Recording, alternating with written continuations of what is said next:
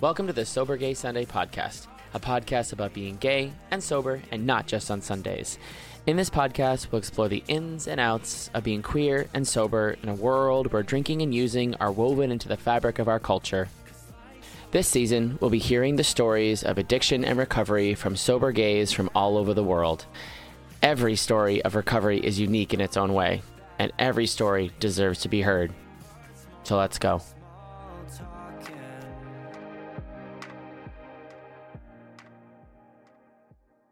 In this episode, we welcome Colin. Colin is a registered nurse from Dorchester, Massachusetts. Please welcome Colin. Good morning, Colin. How are you doing? Hey, Dave. I'm good. How are you? Very, very good. Welcome to the Sober Gay Sunday podcast. We're happy to have you. So thank you for having me. Of course. All right. So why don't you start off by telling us your name, your preferred pronouns, and a little bit about yourself. All right. My name is Colin, Colin B., as people know me in the halls of AA. My pronouns are he, him, his. I'm originally from New Hampshire. I've lived in Boston since 2014, mostly in Dorchester. I am a registered nurse, and my sobriety date is June 12th, 2021. So why don't you take us through your sobriety journey? Start us off at the very beginning when you first started drinking and using, and just take us all the way through up till today. I definitely, now that I have the clarity that I've been fortunate enough to get in sobriety, I definitely am able to kind of reflect upon my whole life. Like, even before I was drinking and using, I had all the isms. I was uncomfortable with myself. I hated being in my own skin. I always looked for that kind of escape in, whatever it was at a young age. It was, I don't know, imagination or pretending I was someone else or somewhere else. And, maybe that had to do with my sexuality too, probably, I think a lot of those things go hand in hand for me, especially. I think the two, there's a lot of feelings there that are very, tied together, closely knit. But I started drinking probably, I don't remember my first drink. It wasn't like this monumental experience. I am an active member of Alcoholics Anonymous, and, I hear that a lot in meetings. People remember their first drink and how exactly what it was and what they were doing and how it made them feel. But that's not my experience. I just remember the time frame. I was, probably 7th or 8th grade, probably at a sleepover or something, from my parents' liquor cabinet. And, whatever it was, just, I think the whole act of it, sneaking and passing it around or whatever, was just the whole thing was just enough to kind of make me feel excited. And I remember, like I said, I remember feeling all these different things around that time in my life, attracted to my guy friends and not really sure what to do about it, knowing it was wrong or feeling it was wrong. And, and then I from a really small town in New Hampshire, really small. And then I ended up going to high school in Keene, which is a pretty large high school, where all these small towns kind of come together. And I met a lot of new people, and but I still had the same core group of friends.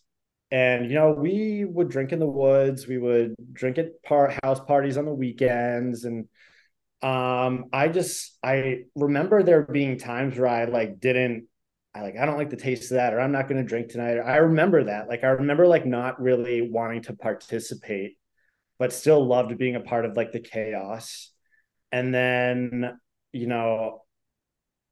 there was a couple of years in high school where my mother's mom was very sick, and she went to live with her and take care of her for a couple of years. My dad was, had a very busy work life. So there was a period of time where I was left alone with a driver's license and a car, and I was smoking weed all the time. I don't consider drugs a part of my story. I never really got into anything other than smoking marijuana, but there were these few years in high school where I was just definitely a stoner like multiple times a day, like using it as an escape from reality, like based my friend group off of like weed and, smoking and stuff like that. But I remember at the end of high school, I was just like totally able just to like stop Yeah. and having like this moment of realization where I was like, what am I doing? Like, I'm just smoking all the time. I'm just like this lazy slug. Like, Mhm. but I remember it had affected like my friend group and like my social circle and all like the stuff, but I was still able to just be like, no, I'm done with that. And I put it down like for a while, and I would do it here and there in college, but nothing to like the extent of like what I was doing it before, or like it was just a totally different experience than like how my drinking, kind of escalated and how I got to this point like via alcohol. Yeah. But um in college, like I didn't think I was drinking differently. I didn't, I went to University of New Hampshire, a big, state school where there's like a lot of partying, and I didn't think my drinking was different than anybody else's. Yeah. Looking back at it now, I was the only one in like a lecture hall with an Nalgene of Captain's and Coke. Like I was the only one like skipping class so I could get drunk in my dorm room. I was the one that like made these connections with the older like upperclassmen to like buy me booze and like supply my friends. Like I didn't think I was doing anything differently than anybody else was, but now I'm able to look back at that and be like, yeah, like you were drinking differently than everybody else was. Yeah. Um, but it continued. I had some relationships and that were traumatic. Um, you know, suffered like verbal and physical abuse and was cheated on, and me years ago would totally blame those people for like my drinking, and like I'm so fucked up because of how you treated me and how what you did to me, and I would just use it as an excuse to drink. Mhm. It definitely, and these were all like gay relationships. I came out when I was 18, my freshman year of college. I came out to like my friends in high school, like the summer after senior year of high school, going into college. And then I kind of went into college as openly gay. Um, and then I told my parents, and it was a very positive experience. I'm very fortunate to come from like a family that has been like very supportive in my sexuality and in my alcoholism. I've received a lot of support, and I know that's not always the case. And I'm very fortunate and grateful for that. But yeah, this like my drinking just like took off, and it I was still able to get through college. I got through college. I got the degree, whatever. I graduated with like a science degree that like you couldn't really do anything with, and I was like, I want to move to Boston. I'm going to go to nursing school. Um, and I did that, but like I moved here and I lived with a friend I grew up with, and we just like our drinking was just like out of control. And I worked in healthcare, and I met a guy and we dated, and it was another not great relationship. Yeah. And there was just a lot of drinking for a number of years and using people, places, and things and situations as reasons to like fuel my drinking. And I remember by the age of 25, I went through alcohol withdrawals for the first time. I had had hangovers before. Like I was always, my friends always used to say, they're like, oh, like you can just wake up after like a night of drinking and you're just like fine and you have all this energy and stuff like that. And like I remember like after a 4th of July bender, feeling my body was just in shock. I was like, what is going on? Why am I shaking? And it just like prolonged. I wasn't, I couldn't sleep. I just like felt so sick, you Mhm. know, and calling doctors, getting appointments with like therapists and getting on meds and whatever. And then, they started to plant seeds that were like, you're not going to be able to do anything if you can't stop drinking. You're like, here's a list of meetings. And I was like, no, no, no, no, no, no, no. I'll take the diagnoses of like anxiety and PTSD and depression. And those are my problems, right? Those are like what I'm going to use. I feel like I like identified myself with those things for a while, Yeah. like that's who I am, that's who I was, but I wasn't ready to look at my drinking yet. But during that time of like withdrawal and like feeling sick, like I found that the fastest way to feel better was to drink more. Yep. And just like a lot of people, I look for that instant gratification. I look for the immediate fix. And when I woke up feeling shitty and feeling sick, the first thing I turned to was another drink. Mhm. And it just became this like really cyclical hell I was living in. And I had quickly lost the ability to choose when I was going to pick up a drink. And Mhm. it became a necessity. It became something I needed to get through the day, Yeah.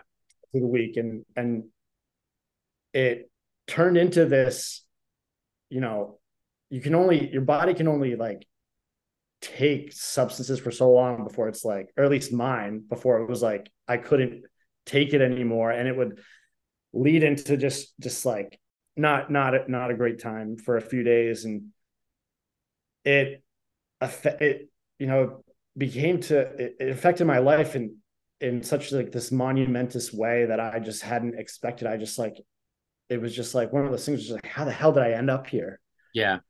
I had gotten through school. I had 2 degrees. I was working as a nurse. But it started to affect my job. I know this isn't like a AA podcast, but like the first step in AA was admitting that we were powerless over alcohol, and my life became unmanageable, which I wasn't ready to admit my powerlessness over alcohol, but my life was so unmanageable. Like the chaos instilled, like I was missing work, I was calling in sick, I was going in sick to work, people were talking about me. And it was just humiliating. It was embarrassing. I started to lose friends really, really fast. And I just became alone. COVID hit, and I know I would have still ended up here regardless of the pandemic, but I think it just kind of escalated and progressed things, a lot faster, which in a way I'm grateful for. Yeah. Um, and I every time like I had felt like sick and hopeless, and I was like, this is it, like this is the last time I'm going to feel like this. Yeah. And it just never was. I had no sort of solution. I had no idea what to do. I would wake up sick in the morning, tell myself I wasn't going to drink, and then by like the evening or whatever, I'd be leaving a liquor store with a bottle or two of it was usually whiskey, but at the end it was vodka. But I had just like putting myself in danger. I was putting like other people in danger, driving drunk all the time. I'm at work, I'm responsible for other people. It just was not, it just wasn't safe, and it was very selfish. And finally, like I had this one summer of July of 2020. I was supposed to, because it was during kind of like the height of the first wave of the pandemic, I think. And Yeah. It my was. parents were in Rhode Island, and they were like, come down, like come with us, like come down here. And I was like, I remember I was coming off a bender and I felt sick, and I was like, no, like I can't be around them. Yeah. And so I decided to go home to New Hampshire where there was nobody there. And once again, I felt sick. I was like I was at the point where I had been before, where I like didn't feel like drinking because I was so sick, and I like don't think my body could have handled it. And I met with one of my friends who I've known. She's my oldest, like we've known each other since we were 3, like love her to death. And she was sober for a couple of years at that point. And I had another friend too that I grew up with who had also like had a long amount of sobriety too. And I remember talking to them. I went for a walk with one of them, and she was like, have you thought about like stopping drinking? And I was like, yeah, of course, but like whatever.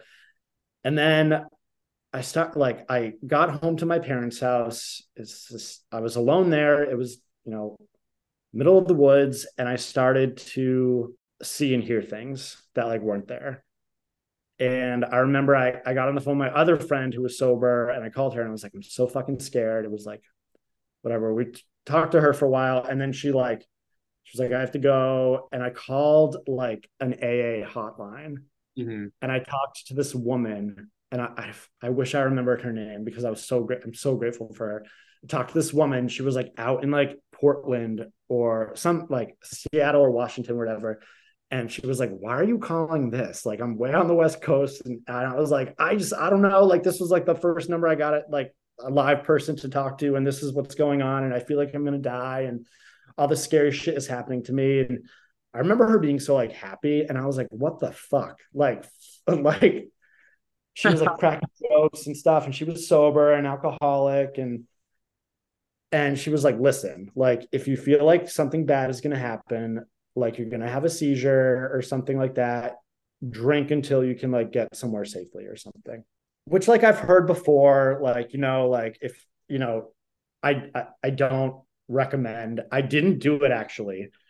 I ended up like bringing myself to the local hospital, to the ER, and I like felt safe there. And I'd been to the ER before with like panic attacks when it was just like alcohol withdrawal, you know what I, you Yeah. know, and Yeah. it wasn't my first like go around at this point, and they kind of like talked to me, made some suggestions, sent me home with like a prescription, and I didn't drink for like I think 10 or 11 days because I was on medication that I knew was dangerous to drink on. Yeah.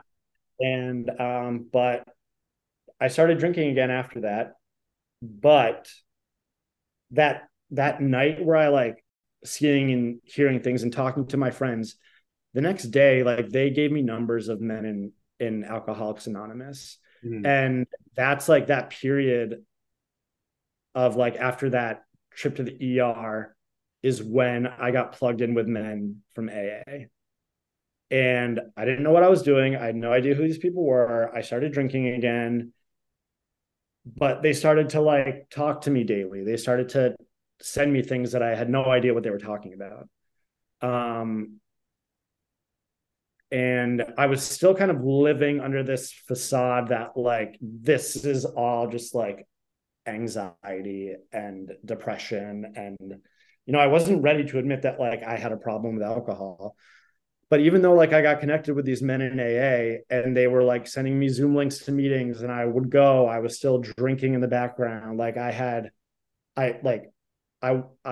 was so easy to like hide drinking on Zoom, right? Like I could just like have whatever off camera, turn my camera off, whatever. And I thought I was like, and I did that for a year. I had a sponsor. We didn't start working the steps. He didn't think I was ready, and he was right.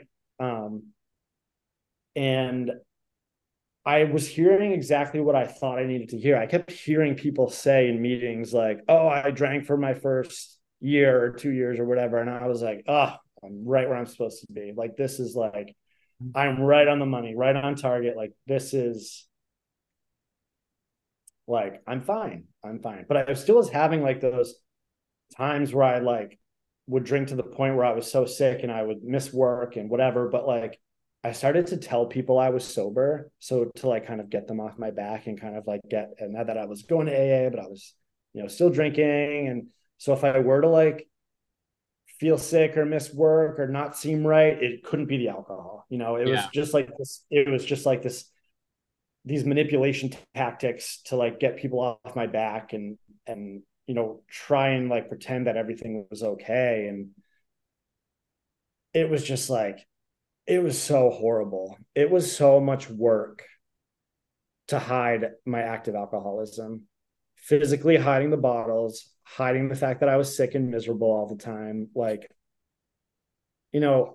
lying to my parents and my friends and my roommate, like being like, "Are you okay? Something's not right." "Yeah, no, I'm fine." Being like totally fucking blacked out. Like, and it led up Memorial Day weekend of 2021. Something happened at work with a patient that was like pretty traumatic. And like I said, I was using like I don't know. I guess I was just like manipulating people and getting sympathy, and something traumatic happened at work and I used that to my advantage. I was like, this is absolutely perfect. I will use that as a reason to relapse. Thank you for tuning in to the Sober Gay Sunday podcast. Please feel free to like, subscribe, share, and comment. Be sure to follow us on Instagram at SoberGaySunday. You can also email me directly at sobergaysunday@gmail.com. Thank you so much for listening, and until next time, stay sober, guys.